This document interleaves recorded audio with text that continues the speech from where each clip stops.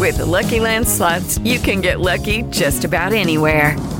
This is your captain speaking. We've got clear runway and the weather's fine, but we're just going to circle up here a while and get lucky. No, nothing like that. It's just these cash prizes add up quick. So I suggest you sit back, keep your tray table upright, and start getting lucky.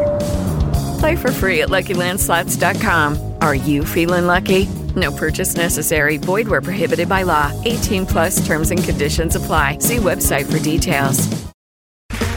Okay, round two. Name something that's not boring. A laundry? Ooh, a book club. Computer solitaire, huh? Sorry, we were looking for Chumba Casino. That's right. ChumbaCasino.com has over 100 casino-style games. Join today and play for free for your chance to redeem some serious prizes. ChumbaCasino.com. No purchase necessary. Void where prohibited by law. 18+ terms and conditions apply. See website for details. Hello, it is Ryan, and we could all use an extra bright spot in our day, couldn't we? Just to make up for things like sitting in traffic, doing the dishes, counting your steps, you know, all the mundane stuff. That is why I'm such a big fan of Chumba Casino. Chumba Casino has all your favorite social casino-style games that you can play for free anytime, anywhere with daily bonuses. That should brighten your day a little.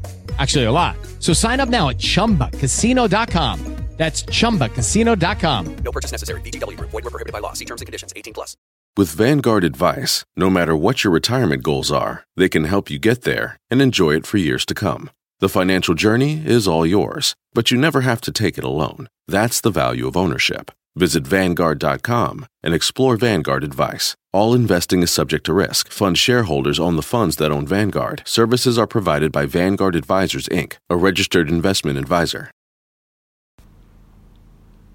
Is your post-match for Everton 1, well, Norwich City 0, Everton 1 I should probably say, because it was at Carrow Road. I'd like to say, joined in person by Mark Moseley. Obviously we are socially distancing, we've observed all the rules. It's been a while. We are in person though, we are quite far apart, so we'll have to shout into the microphone, which is probably a meter between both of us, but we're going to have a chat about that game. Hard lines, one at times. Yeah, again, for Everton, another one of those games that you hoped the restart wouldn't be. And for Everton, it is exactly that at the moment. But I think that it depends what way you look at this in terms of Everton, in terms of being a creative flow going forward, are pretty much non-existent at the moment. But going back towards our own goal, we are everything that the restart promised, which was lots of clean sheets. And I think that's probably the main positive that you take away from this game. I think it's not necessarily in the realms of smash and grab, but to say that Everton overwhelmingly deserved a victory today would be stretching a lot. Yeah, I think. Do you think the manager probably deserves a bit of credit for that before we get into the the nuts and bolts of the game? We've spoken about managers before being pragmatic, and like Ronald Koeman and Sam Allardyce, and I don't really think they've been pragmatic, but it feels a bit like Carlo Ancelotti's read the room a little bit when it comes to Premier League football coming back, and has sort of realised that you get your defensive shape right, if you do basic things properly, if you get a set piece you can nick one, if you have a few breaks like we did the other day against Liverpool you can nick a goal as well. Maybe that's all you need at the moment to get by in these games, and because it is so fractured and so weird, isn't it, for everyone? Yeah, and I think we said after the Liverpool game that the one thing that Ancelotti will have brought mainly in the 3 weeks that he's had solely to work with the players with no interruptions is that level of structure that he's able to bring to the formation, which it seems like he's going to go with now. The main worry for me with that sort of setup is that I'm not overly convinced that we've got the players to suit it. And with the noises from Marcel Brands not necessarily being one of major overhaul, then it does leave you thinking that major decisions are required in the summer, be they around personnel or be they in terms of setup going forward. Well, you look at that midfield, I don't want to linger too much on the negatives here because we've won a football match, but you look at that midfield and you could say of the four lads that started in midfield today, 4-4-2 doesn't probably suit any of them. No, absolutely not. I think you look at all of them and say, well, some form of five in the middle allows a degree of freedom to Bernard. It allows someone like Iwobi to drift in field occasionally, and it allows Andre Gomez and Tom Davis not necessarily the space, but the time and the affordability on the ball that it looks like they both need, but very seldom have when they are in that sort of setup. I don't think either of them are good enough either going forward or going back towards their own goal to do the demanding role that a two in midfield does. And we spoke during the game, and it's the glaringly obvious point about Everton in that it's so easy to slice through us, and it seems like an impossible task for us to do it to the opposition. I think that's probably what makes it more frustrating, because we are not that type of side who are capable of pulling off the weapon that we know would hurt us so badly. But I think in particular in the central midfield, if you are to pick on a couple of individuals today other than Richarlison, who had a particularly quiet game, you probably do look at those two lads in central midfield and say, well, if you are going to go to what is essentially the worst side in the league, you need one of those to really perform and dictate the game. And I think that's something that as a club we've never been very good at, but in particular that for different reasons they are two individuals that you would like to think had the point to prove in playing that role. Yeah, and we'll talk about the match winner today to start off with. I was really keen to get on to talk about Michael Keane, forgive the double the pun there in that regard, but I think he does deserve his due credit, because even after the derby at the weekend, we spoke a lot about Mason Holgate, who was excellent, and Seamus Coleman, who was excellent, and Keane had a good game, but we didn't really speak about it. Maybe we're as guilty as a lot of people, because he's not the most fashionable of players, he's just sort of there, he does a job, but obviously the goal today and the fact it was on the BBC and they highlighted his performance has sort of given a bit of extra credence to him. But I think when Yerry Mina got injured, there was a lot of people who were terrified about this lad being in the side, but I suppose in the same breath he played the last 2 games before lockdown. He's come into the team and done well in the last couple of games, and the manager seems to like him. The manager seems to like what he's doing, and I think the fact he's been in the team for the last 2 games when there's been a lot of focus on him and his position, and he's performed well in the derby, scored the winning goal tonight, spoke really well after the game as well. I think it's a good sign for Michael Keane, because I think in those positions where the pressure does seem to be on him a little bit, and there's a little bit of focus on him, in the past he's wilted under that, hasn't he? Yeah, I think it's even more credit to him, because everything that we talk about what Ancelotti brings and the type of style that he's trying to embed with these lads, he's probably the one that you think, I'm not overly sure if he's capable of pulling this off. We've seen so much about playing the ball forward and being comfortable on the ball.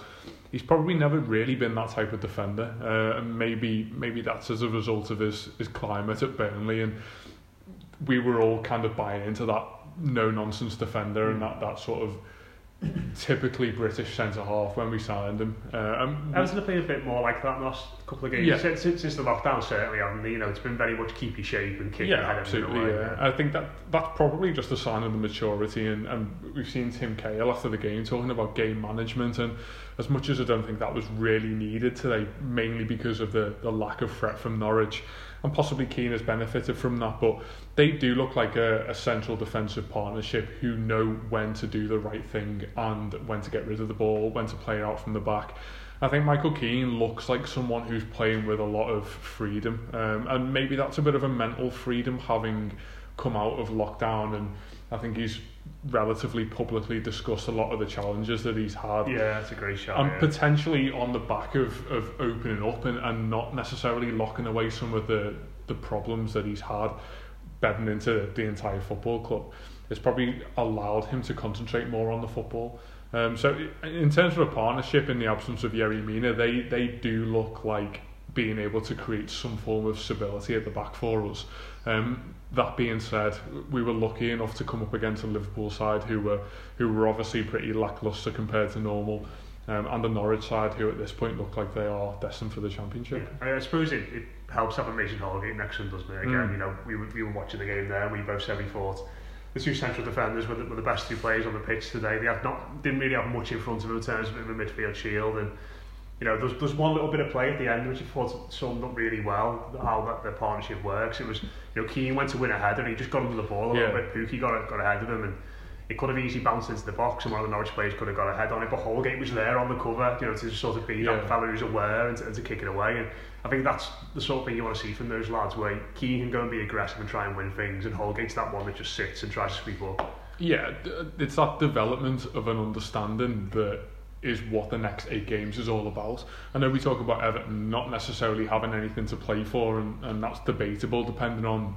how idealistic Europa League is to you, but I think what the next 7 games does present to us is an opportunity for so many of these individuals, so many of these partnerships to gain some form of foothold before next season. I mean, in terms of individuals, you obviously look at people like Michael Keane, people like Moise Keane, having the opportunity to play slightly with the shackles off, just to see what they can do and to buy into Ancelotti's philosophy. And obviously, in terms of partnerships, it is an opportunity, again, because of the lack of necessity placed on these games, but also because of injuries to Yerry Mina, that allows someone like Michael Keane to look alongside Mason Holgate and say, well, do you know what, it is us two and there are no other options, so we've got to absolutely make this work. It's that kinship as well, I suppose, in that sense, isn't it, as well? We are sort of like the last bastion in hands. Absolutely, to make this work. And it's something we spoke about after the Liverpool game, and whereby, as much as it is a hardship not being able to make the wholesale changes on 70 minutes that other teams are, there is that sense of belonging between these lads, and whereby, do you know what, realistically there is only 14 or 15 of us who can pull this off. It's probably going to drive our legs into the ground, because a lot of them look like they were running through treacle at times, but there is a necessity for these lads to gel very, very quickly, and I think Michael Keane in particular will benefit not only from the game time, but having someone like Holgate alongside him who, for all we say about Michael Keane not being fitted to Ancelotti's style, I think Mason Holgate absolutely is. Yeah, the only member of the back four I had the gripe with today was Luca Dean late on. He fancy not letting Leighton Baines take that free kick. I think every episode he was thinking this could be Leighton's last goal for us. It was perfectly lined up for him. And you think, come on, Lucas, just give it to Leighton. It is absolutely not worth Leighton Baines kicking a football if Everton fans aren't there, because no one watching at the game today, of the 300 people, no one watching on the BBC will ever appreciate that left foot more than any of the 3,000 away fans would have done today. But yeah, nice to see him get a bit of a run out. But it is something with Luca Dean, and I know we speak about the last couple of games, and you do put that down to how hard it is for relatively high intensity players like him to get back up to speed. But he is someone who has had question marks over his head potentially for the whole season, but in particular since Christmas, as being someone who really does need to prove himself. As much as we as Evertonians love Leighton Baines, we should not be talking about him being a realistic probability of coming back into this 11, but you do find yourself watching him and thinking, well, maybe that is the way to go. It's a double-edged sword, isn't it? Because we all love Leighton Baines and want him to play and see him before he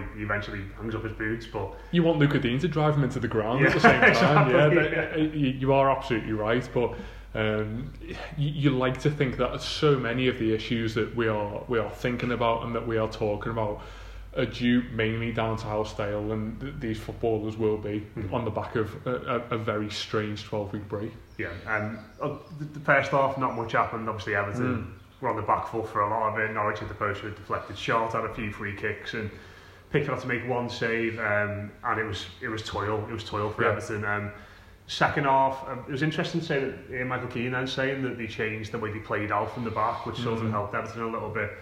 Obviously, Gylfi Sigurdsson came on, and I think it did a couple of things that I think he was, you were looking at pass, as a proper football nerd there, looking at pass completion rates throughout the game. Stats guru. And, Sigurdsson was just using the ball better than Tom Davies, which obviously is much better for Everton in that regard. Yeah. I think the other thing as well, which it did, was it helped bring Alex Iwobi into the game a little bit. Just having that link between defence and midfield, and having that possession a bit higher up the pitch, where you've got Sigurdsson who's a bit more comfortable on the ball than someone like Tom Davies. I think it just allowed Iwobi to be a bit more ambitious with his runs into central areas, going in behind, and I think that change, while Sigurdsson didn't do anything spectacular, he was just neat and tidy on the ball and was composed, it really helped us get more of a foothold in the game second half. Yeah, I think the problem with the passing out from the back, I mean, the one thing that probably would have changed my mind in that first half was how well, towards the end of the half, that Dominic Calvert-Lewin was able to hold the ball up. And Ancelotti will no doubt have looked at that from the sideline and thought, well, if he's capable of taking that ball down 60 yards from our own goal, well, let's build the play from there. I think we've problematically got a lot of midfielders who are at their best 40 yards from the opposition goal, but you trust very few of them playing sort of retention possession football in our own half. And even Gomez today was absolutely way off the pace, and him and Tom Davis in particular in the first half, not only very poor on the ball in terms of even just the most basic of 5-10 yard passes, but also very absorbent of opposition pressure and allowing people to drive through them. Andre Gomez in particular in the first half being nutmegged at will by Norwich players I've never heard of. It's not necessarily... Just legs dangled everywhere, wasn't it, from both of them? Yeah, absolutely. As much as we talk about suitability to formation, he is in particular one of them who very quickly now, probably unjustifiably, has a lot to prove in terms of how he fits into the setup going forward. But yeah, Sigurdsson is absolutely not escaping any form of criticism for the season that he's had, but in games like today, whereby you're not necessarily going to be under a great deal of pressure on the ball, he is someone who, in that sort of luxury ilk of midfielder, he'll take his time on the ball. If you want to give him 5 or 10 yards of space to recover and play a pass out wide and just generally keep it simple, then he'll do that all day, and potentially that's the type of game that he needs in the Premier League. The problem being that you don't get those types of games at all. I go back to the point that we are playing the worst team in the league after a 12-week layoff. People like Gylfi Sigurdsson live for those types of games. He strikes me as someone who looks absolutely fantastic in training, but it's his challenge now to rise up again in 6 or 7 weeks or towards the start of next season and prove that he is still the footballer capable of doing that under pressure. Put on the spot now, I think most of us would say that time has probably passed, but I think it was an ideal change today, and one that, to Ancelotti's credit, was made on 45 minutes instead of 75. Yeah, and I mentioned as well a little bit earlier, Iwobi as well, got a lot of stick after the derby. Some of it justified, he didn't have the best game. First off today, he was in and out of the game. But I think if you're comparing the two wingers, for example, in that first half, I think he was on the ball more than Bernard, showed more than Bernard, looked more dangerous in the final third than Bernard as well. And then in the second half, he just went up another gear. He got confident, he was carrying the ball, he was making passes, and that's, I suppose, in the main, you look at him and say, well, this is what we want to see more of him. But in the same breath, you say, well, this is why Arsenal probably happy to ship him off to Everton, because he has these games every now and then that make you think there's a player in there. And then he has a couple of games afterwards which are great, but he was good today. He certainly second half he was really good on that right hand side. Yeah, I think he managed to shake the frustrating hesitancy that a lot of Everton's attacking players tend to have when they're on the ball. It's been something that has been evident with Richarlison, I would say, for the last sort of season, really, in the I can't really think back to many times where Everton players sprint with the ball at their feet and directly attack a fullback or a centre-half or whoever it may be.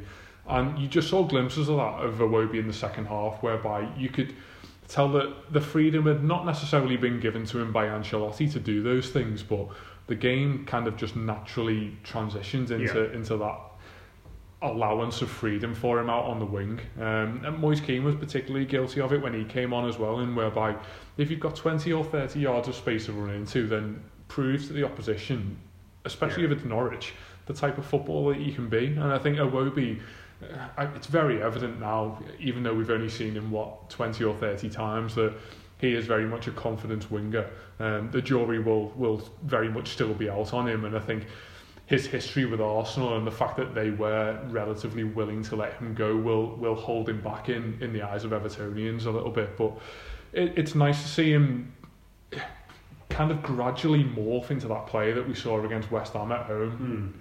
And that was the game where you thought he's an intelligent footballer, he's capable of sitting in between the lines and crucially picking out a final ball. I think that was probably the one issue coming into the club, very much akin to Theo Walcott moving from Arsenal as well, whereby when you do get to 30 yards out from goal, are you capable of that moment of intelligence or composure to pick someone out? I think we saw glimpses of that today with the crossing for Calvert-Lewin, who should have done better with the header, whereby we have got that midfielder who is capable of being the difference. I mean, the reason we bring players like Alex Iwobi into the club are for those glimpses of attack and play, those split moments whereby you can turn a game from a draw into a victory or from a defeat into clinching a point.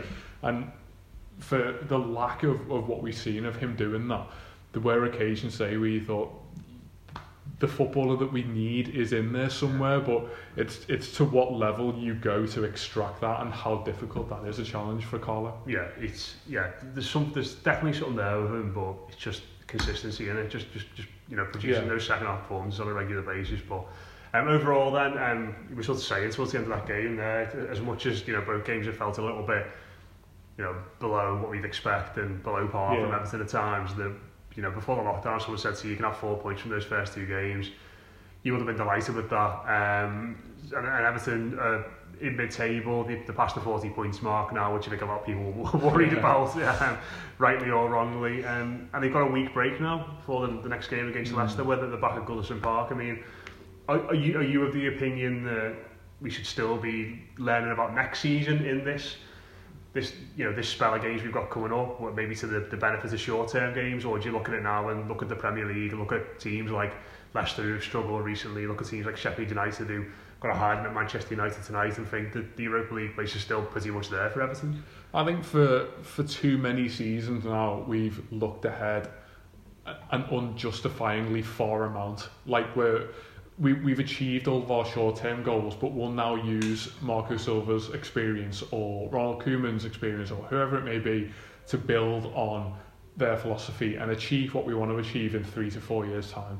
I think it's unrealistic to allow a manager, not necessarily the patience, but the affordability to throw away the present in terms of those longer-term goals. I think what we've got to do is, ideally, we try and get into Europe. I mean, the way that people talk about European football in relation to Everton, and obviously people are very much weary of the fact that we're going to burn out a relatively small squad, and maybe it's better to put all of these long-term achievements off until later seasons. I mean, where has that gotten us over the last 5 or 6 seasons? I think we absolutely go hell for leather to get into Europe. We have got not an unfavourable run of fixtures. I mean, there's a lot of teams coming up that we've still got to play. In particular, the next game against Leicester, and these sorts of sides, as much as they've been able to put together sort of 18 months of good form, the next 7 games are free for all. All form has essentially gone out the window, because it's just how fit can you keep your players and how well can you manage football games. And as much as the former is up for debate, we've got a manager who is capable of knowing how to win games when you not necessarily might be the best team on paper. But I think in the position that we're in now, we are very, very close to sneaking into a European place, which is what I would say the vast majority of our fans have craved for years and years. We live for European nights. We live for the ability to go abroad, do things that this football club should be doing that it hasn't done for a long time. I think it's a massive opportunity, as we've said, for certain individuals, but also for the club to do something of note. And I think that the manager feels like he's in that mindset. We've not seen Benny Binningham here and Ellis Sims, and we've seen Andy Gordon in the derby, but he got a couple of minutes today. We've not seen Keane start and Richarlison push wide. It feels very much like he's taken every game seriously. But how grim would it be getting in Europe? We couldn't go to any of the games. That would be disastrous. I mean, everything I've said about trying to propel Everton forward as a sporting entity, it is all primarily focused on us getting on a plane and going somewhere new with the Blues. But finding a square and having a bevy. But as a fan, that is absolutely what it's all about. But you're right, as a footballer and as a manager, the most evident thing you could say about Everton after 180 minutes of football is it seems as though it's all about the results. And if Carlo Ancelotti wants to take these next 6 or 7 games seriously, then the prizes are there at the end of the season. Yeah, absolutely. Where are we in table now? 10th? I think it's 10th. About 10th. Yeah. This is instant match reaction, so forgive our lack of professionalism here, but into the top half anyway. It does feel like that European place is up for grabs, especially if City get binned from it as well. Next season could go down to 8th, so who knows what's there for Everton come the end of the season. But that's been your post-match reaction for Norwich City 0, Everton 1. We'll be back again on the Blue Room this week with all the usual content. Kickabout weekly. 11s will be back next week sometime on Blue Room Extra, maybe early next week, we'll see. I'm excited for Lassina Traore and Steve Simonson to get their obligatory weekly mentions. We'll have a chat about those lads and a few more. And then, of course, we'll be back early next week previewing the game against Leicester. Week's rest for the Toppies now, but we carry on here on the Blue Room. Thanks very much for tuning in. Cheers to Mark, and we'll speak to you again very soon. At Firehouse Subs, a portion of every purchase helps provide life-saving equipment to first responders. We make our subs differently because our subs make a difference. Like our Italian sub, piled high with Genoa salami, pepperoni, and Virginia honey ham. Or our Firehouse meatball sub with zesty marinara, both with melted provolone and Italian seasoning. Your choice, just $6.99 each for a medium, and only for a limited time at Firehouse Subs. Tap the banner now to start your order. Sports Social Podcast Network. Hello, it is Ryan, and we could all use an extra bright spot in our day, couldn't we? Just to make up for things like sitting in traffic, doing the dishes, counting your steps, all the mundane stuff. That is why I'm such a big fan of Chumba Casino. Chumba Casino has all your favorite social casino-style games that you can play for free anytime, anywhere with daily bonuses. That should brighten your day a little. Actually, a lot. So sign up now at ChumbaCasino.com. That's ChumbaCasino.com. No purchase necessary. VGW Group. Void where prohibited by law. See terms and conditions. 18+.